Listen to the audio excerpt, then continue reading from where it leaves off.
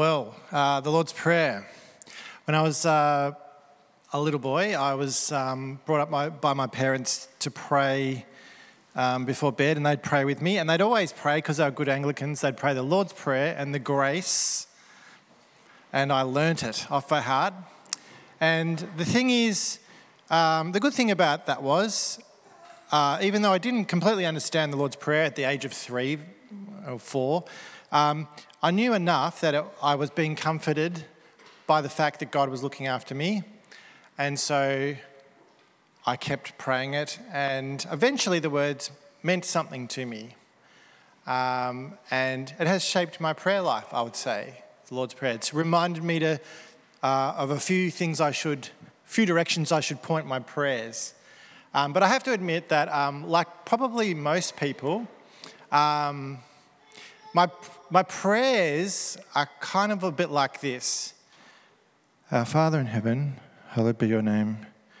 Your kingdom come, your will be done, on earth as it is in heaven. Give us this day our daily bread. And by the way, I've got a few things just to mention, God. I've got about 10 things, so just let me list them. And the focus ends up being on the things that I want and need, or think that I need. And what C.S. Lewis calls this is steam of consciousness, where he says we boil up like a kettle that's filled to the brim, and we've got all these things we've got to say to God, and it bubbles out, steam of consciousness, and it just flows out all these things. Oh, I've got all these problems. Please, God, fix me. And the thing is, God is okay with that. He doesn't mind. He's big enough and strong enough and kind enough to allow us to pray to him like that. But it's actually really good for us to pray in other ways as well, and to have a more rounded kind of prayer. And so that's what we've got when we look at the Lord's Prayer. It gives us that roundedness, that kind of a holistic prayer that includes the things that really matter to God according to Jesus. And so this morning, as we look at Give Us This Day Our Daily Bread, we're going to see just how amazing Jesus is. Often theologians, when they talk about Jesus and his words, they say one of the things that's amazing about him is how much he fits into a few words. And I believe that this is an example of that.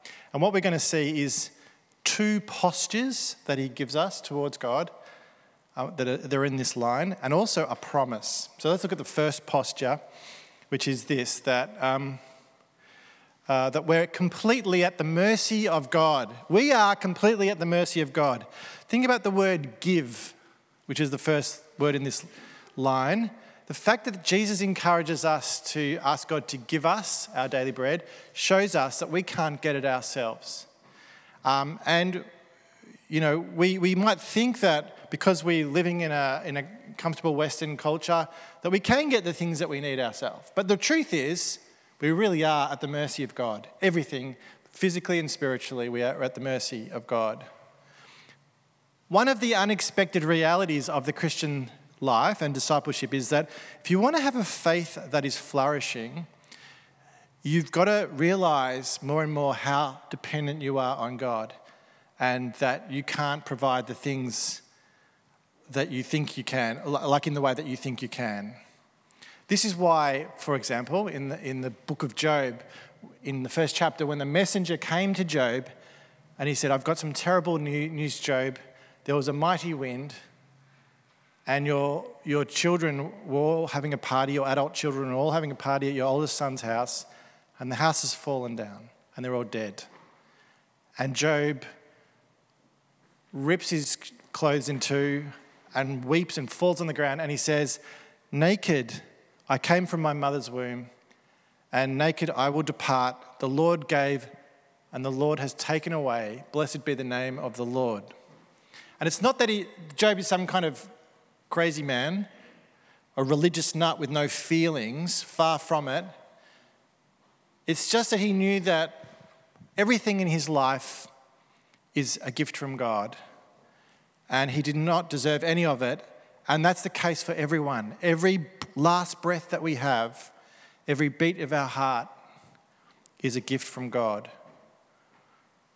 When Martin Luther died, the German reformer, his friends went to his house to take his body, and they found a note that he'd written. that said, "That we are all beggars, this is true." He knew it lying on his deathbed. If you've ever been dangerously sick and in hospital and you're not sure what's going to happen next, you might know what this feels like, to realise that you're a beggar before God. Each day is a gift. We will all die one day, some of us sooner than later.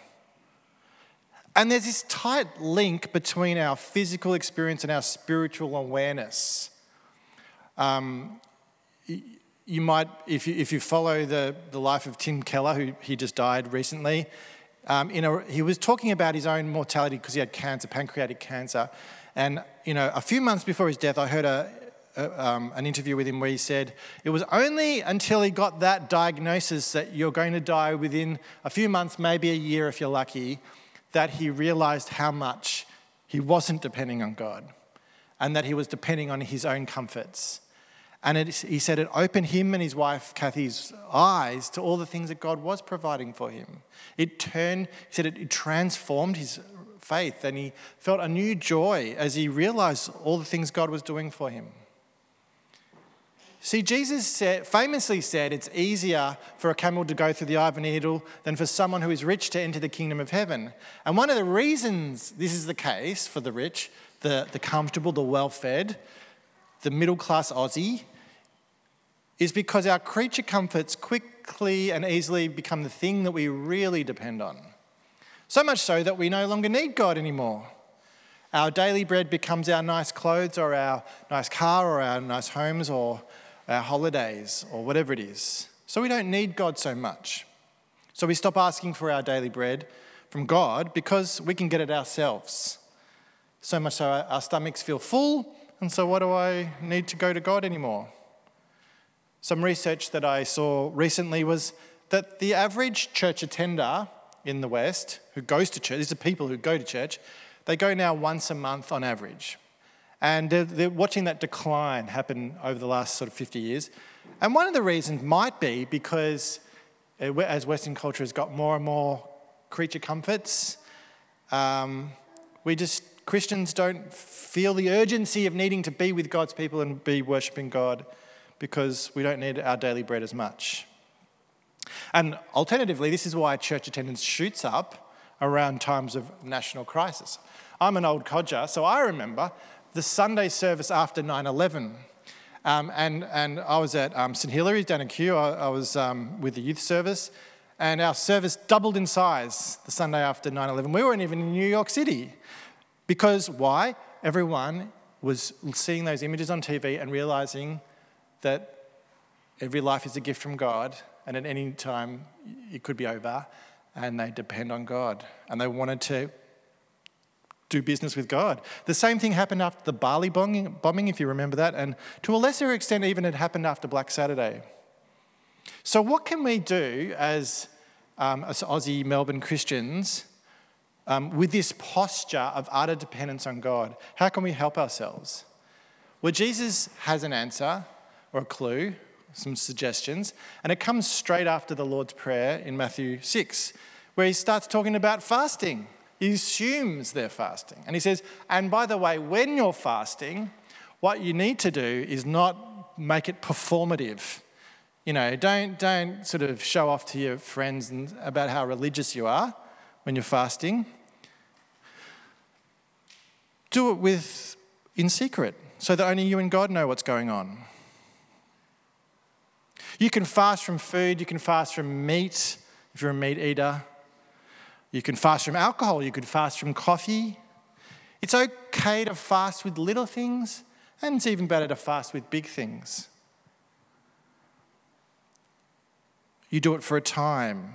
And you've got to make sure you're healthy about it. Fasting's not a thing you want to do. If there's, some health problems that you might have or mental health problems around your body, don't go near fasting if that's for you. But if you think it might be helpful, it is a really good thing to do. Fasting and the prayer, give us this day our daily bread, go together because when you fast, you are trying to remind yourself that the good thing that you're not having is a gift from God. You're trying to pray with humility. You're acknowledging that God doesn't owe you these things. Nonetheless, he does supply them. Voluntarily going without food for a while will help you realize how much you need and how little power you yourself have to guarantee that you will always have it. And if you look at Jesus, you see that he embodies this kind of way of operating. He knows that his spiritual and physical needs are, he's utterly dependent on his Father in heaven. So this line in the Lord's Prayer points to the character of Jesus. The German theologian Karl Barth said, the commander embodies the command at this point. After his baptism, Jesus went into the desert for 40 days, stopped eating, fasted, so that he could draw closer to God. And the devil tries to tempt him. And he says, turn the rocks into bread, Jesus. Come on, you can do it. You're the Messiah. You're the Son of God. And Jesus responds by saying, one does not live by bread alone, quoting the story of God providing the manna to Israel in the desert in Deuteronomy 8. So what does Jesus do? He refuses to fix his immediate needs, his immediate hunger, which would have been possible for him to do. And that's what you and I would do. If we have an immediate need, we try and fill it and fix it straight away. But he says, no, I'm going to wait and trust in my Father in heaven to provide what's truly required. So we've got to learn to be totally and utterly dependent on Jesus and on God, and fasting is a way to do that. The disciples took some time to realise this. At one point they were jostling with each other with who was the greatest disciple. And Jesus said, oh my goodness, fellas, the thing is, what you don't understand is you've got to become like children if you're going to enter the kingdom of heaven. You've got to take the lowly position of this child. And when you do that, then you'll be the greatest in the kingdom. Whoever welcomes one such child in my name welcomes me, says Jesus. Little children are utterly dependent on their parents. When my oldest son, Leo, was, a few months old, I remember just realising how shocking it was that if I and Joe, if we walked out of the house and just left him on his own and we went on a holiday, that he would just die. Because 3-month-old babies can't feed themselves or walk or talk or do anything really. He was utterly dependent on us. And this is what you're like with God, really. You might not realise it, but you are. This is what I'm like with God. This is what we're all like with God. We're utterly dependent on him. This is one of the beautiful upside-down paradoxes of the kingdom. Take the lowly position and you'll be the greatest in the kingdom of heaven. Posture number 2 is this, that the instruction in the prayer, the Lord's Prayer, give us this day our daily bread, is an instruction to ask for the group, the big group. So, give us this day our daily bread. It's not give me this day my daily bread. It's a daily reminder to turn away from ourselves and to look to others' needs. One of my favourite old dudes, Christian theologians, John Chrysostom, the man with the golden voice, they called him, in the 5th century, he says, he that prays for all Christians has his prayers repaid by the prayers of all Christians. And therefore, in the same prayer in which he prays for all Christians, he's actually praying for himself. When we pray, give us our daily bread, we're praying for others. Now, this is really important because when we're thinking about this line in the Lord's Prayer, we're forced to think about something which is quite significant. And Emma was talking about this before, that there are many people in this world, millions of people, millions of Christians in this world who are starving right now. So how do we understand what God's doing when we pray this prayer?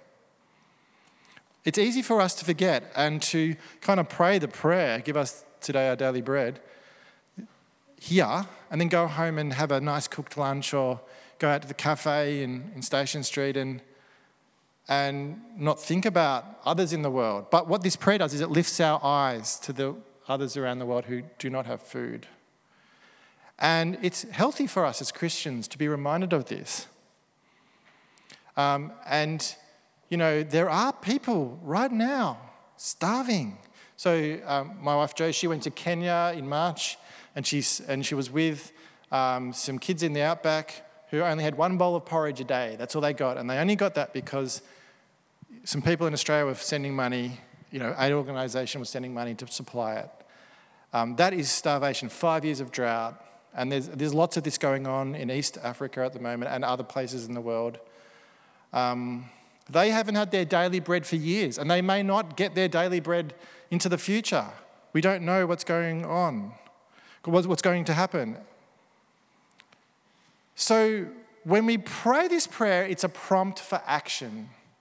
We don't want to be like those pathetic American politicians who, when there's a school shooting, say, our thoughts and our prayers are with you, and then don't do anything about gun reform. It's a prompt for action. Being a Christian is about being an activist, believe it or not. We do stuff. We don't sit around and just think or sing songs. We actually get involved. So we can give financially to organisations like TIA, or whoever it is you give to, or we can get involved with our politicians. We can try and influence policy in Australia. We can maybe sign ourselves up to becoming an aid worker or a missionary. There are things we can do as we pray this prayer. What we can't do is ignore the poor. We are part of a wider Christian family, and we have to stand alongside the hungry and pray. So we've had two postures. First, a total and utter dependence on God for everything, for physical and spiritual needs. And secondly, a turning away from ourselves and a focus on the needs of the worldwide Christian community. And thirdly, I said there's a promise. And the promise is around what is the daily bread. What does Jesus mean? Now, there's two kinds of bread I think he's talking about. There's a lesser kind and a greater kind. The lesser kind is, which is fine to pray for, is the kind that meets our temporal needs, like food and clothing and housing. And I suspect that when most of us pray this line in the Lord's Prayer, this is what we're thinking about. And Jesus encourages us to bring all of our needs to God. And he says, trust in the goodness of God. Like Luke 11, which of you fathers, if your son asks for a fish, will give him a snake? Or if he asks for an egg, will give him a scorpion? If you then, though you are evil, Jesus didn't hold back, did he? Know how to give good gifts to your children, how much more will your Father in heaven give the Holy Spirit to those who ask him? You can trust in God to be generous. And so because of this, he says not to worry too much about your physical needs. Matthew 6, do not worry about your life, what you will eat or drink, or about your body, what you will wear. Is not life more than food, and the body more than clothes? The birds don't worry, and God provides for them. The flowers don't worry, and they look better than King Solomon. Worry doesn't make you live longer. If God does all of this for the flower and the birds, how much more will he do for you? And we've got to remember when we read this is not the only thing that Jesus says. He also says that we've got to care for the poor, and he demonstrates that in his life. So you've got to hold the two things together. So we can pray for our physical needs, but we shouldn't worry too much about them. And we must remember that these physical needs only provide for things that are temporary. They don't make us live forever. And there's actually no promise that God's going to provide our physical needs. He doesn't promise this. So we're not to be surprised when we struggle and suffer for various reasons. It's actually a normal part of the Christian life. And to be wise as a Christian is to know that there will become a time when all of us in this room will not be provided the physical thing we need to stay alive, and we will die at that point. That time will come for all of us. So let's not put our security in physical things. Let's not store up for ourselves treasures on earth, as Jesus says in Matthew 6. We're to look at the word daily when we're to try and work out what he means by, what is this bread? Because in this word daily, Jesus is saying something significant here. It translates to super essential or choice and peculiar. And in the other gospel version, there's Matthew version, and then there's a Luke version that says, give us here and now the things of tomorrow that we're going to really need, the things that will get us through tomorrow, the great tomorrow. It's like he's pointing forward to the kingdom and the new heavens and the new earth. Give us the blessings of the coming kingdom right now. So when we think about the daily bread, we're actually to be lifted above our physical and temporal needs to our spiritual needs. And Jesus does this. Remember the story of the feeding of the 5,000. Got to get the figure right. 500 is not so good, but 5,000 is amazing. Using a packed lunch of a small boy, he then goes away on his own to try and have some alone time, but the disciples wouldn't let him be alone. And they followed him and they said, what sign then will you give that we may see it and believe you? What will you do? Our ancestors ate the manna in the wilderness, as it is written. He gave them bread from heaven to eat. And Jesus said to them, very truly I tell you, it is not Moses who has given you the bread from heaven, but it is my Father who gives you the true bread from heaven. For the bread of God is the bread that comes down from heaven and gives life to the world. Sir, they said, always give us this bread. Then Jesus declared, I am the bread of life. Whoever comes to me will never go hungry, and whoever believes in me will never be thirsty. Jesus is the bread of life, and he's the greater daily bread. I talked about a lesser and a greater. He's the greater daily bread, and it's the greater daily bread that is promised.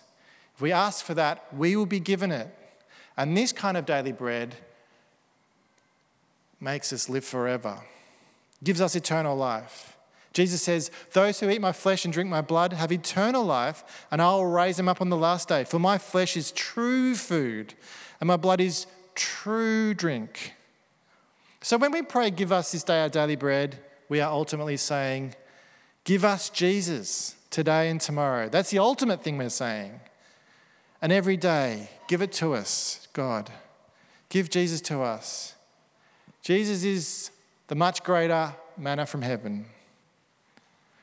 He is the divine bread that God has graciously provided for us. So next time you take communion, are we taking it today? Are we having communion? Yes, next time, which is in 10 minutes, 5 minutes. You put your hands out and the bread goes in your hand. You can be reminded of the fact that Jesus is the true daily bread who gives you eternal life, and you're taking it into him. It's pointing you to this line in the Lord's Prayer, that you are totally and utterly dependent on him, and that he will enrich you and sustain you into eternal life. So let me summarize this. I'm going to say the line, give us this day our daily bread, but I expand it in a paragraph just to summarize what I've just said, all right? Because this is effectively what I was saying. I was saying, Jesus compacts a lot into a few words. This is what we're saying.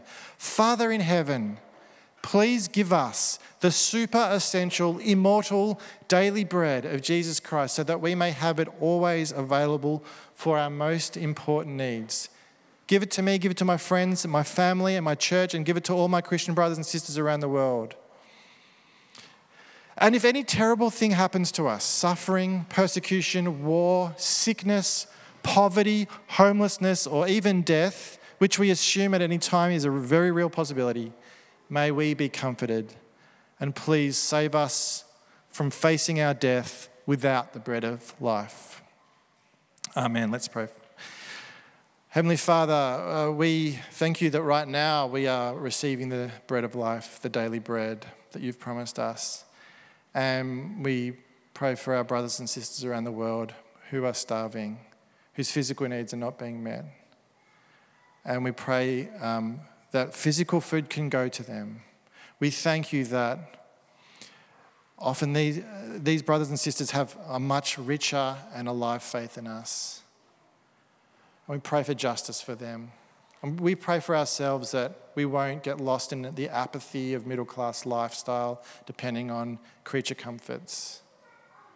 We pray as we move into a time of communion that we will be reminded that we are totally and utterly dependent on you, and that we are to have a posture towards others, and that the promise is that you have given us and you do give us the daily bread, who is Jesus Christ. Amen.